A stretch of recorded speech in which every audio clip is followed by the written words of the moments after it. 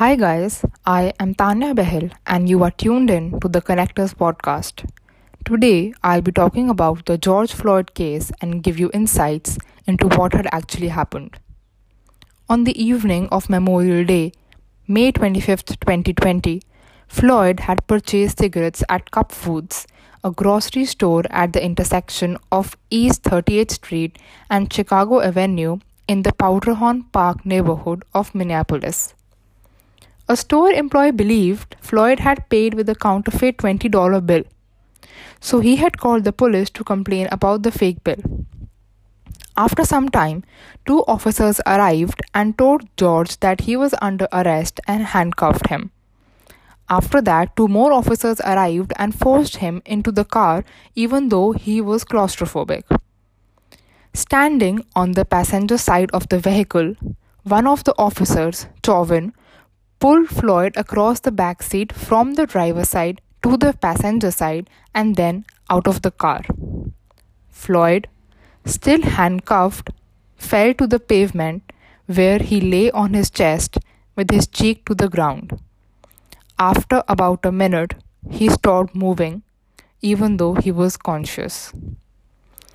Derek Chauvin knelt on Floyd's neck for exactly 8 minutes and 46 seconds while he was handcuffed face down in the street and repeatedly saying, "I can't breathe."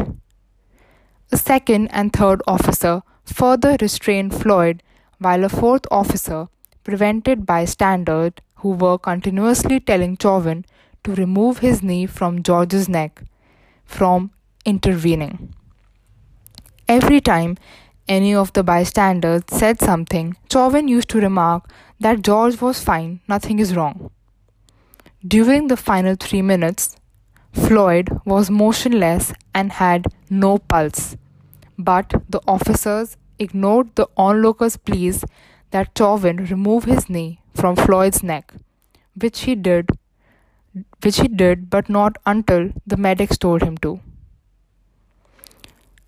After around half an hour of the scuffle, a Hennepin County ambulance arrived. The emergency medical technician checked his pulse, but he was motionless. En route, the ambulance requested assistance from the Minneapolis Fire Department. Meanwhile, the ambulance reported that Floyd was entering cardiac arrest. After around 1.5 hours of George purchasing his cigarettes, he died at the Hennepin County Medical Center emergency room. The officer, Derek Chauvin, age 44, has been dismissed from the police department and charged with murder. 3 other officers who were on the scene were also sacked and later charged with abetting the crime. The area around the location at which Floyd was killed became a makeshift memorial throughout May 26th, with many placards paying tribute to him and referencing the Black Lives Matter movement. As the day progressed, more people showed up to demonstrate against Floyd's death. The crowd, estimated to being in the hundreds of people, then marched to the 3rd precinct of Minneapolis. Participants used posters and slogans with phrases such as "Justice for George," "I can't breathe," and "Black Lives Matter." Unrest has broken out across the country.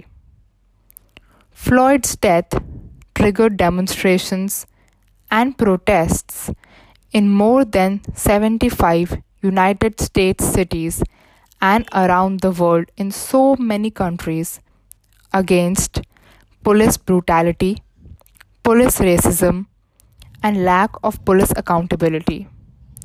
Floyd's death has ignited calls to reform the Minneapolis Police Department, which community activists have long accused of entrenched racial discrimination and brutality. This is not the first time such incidents has happened. This has also happened in the past, in which one person had again been abused by one of the police officers some years ago. Hope justice is served well this time and such incidents stop happening. This would be all for today's podcast. Head on over to connectere.com/podcast and visit the episode page to leave your suggestions. Thank you for listening.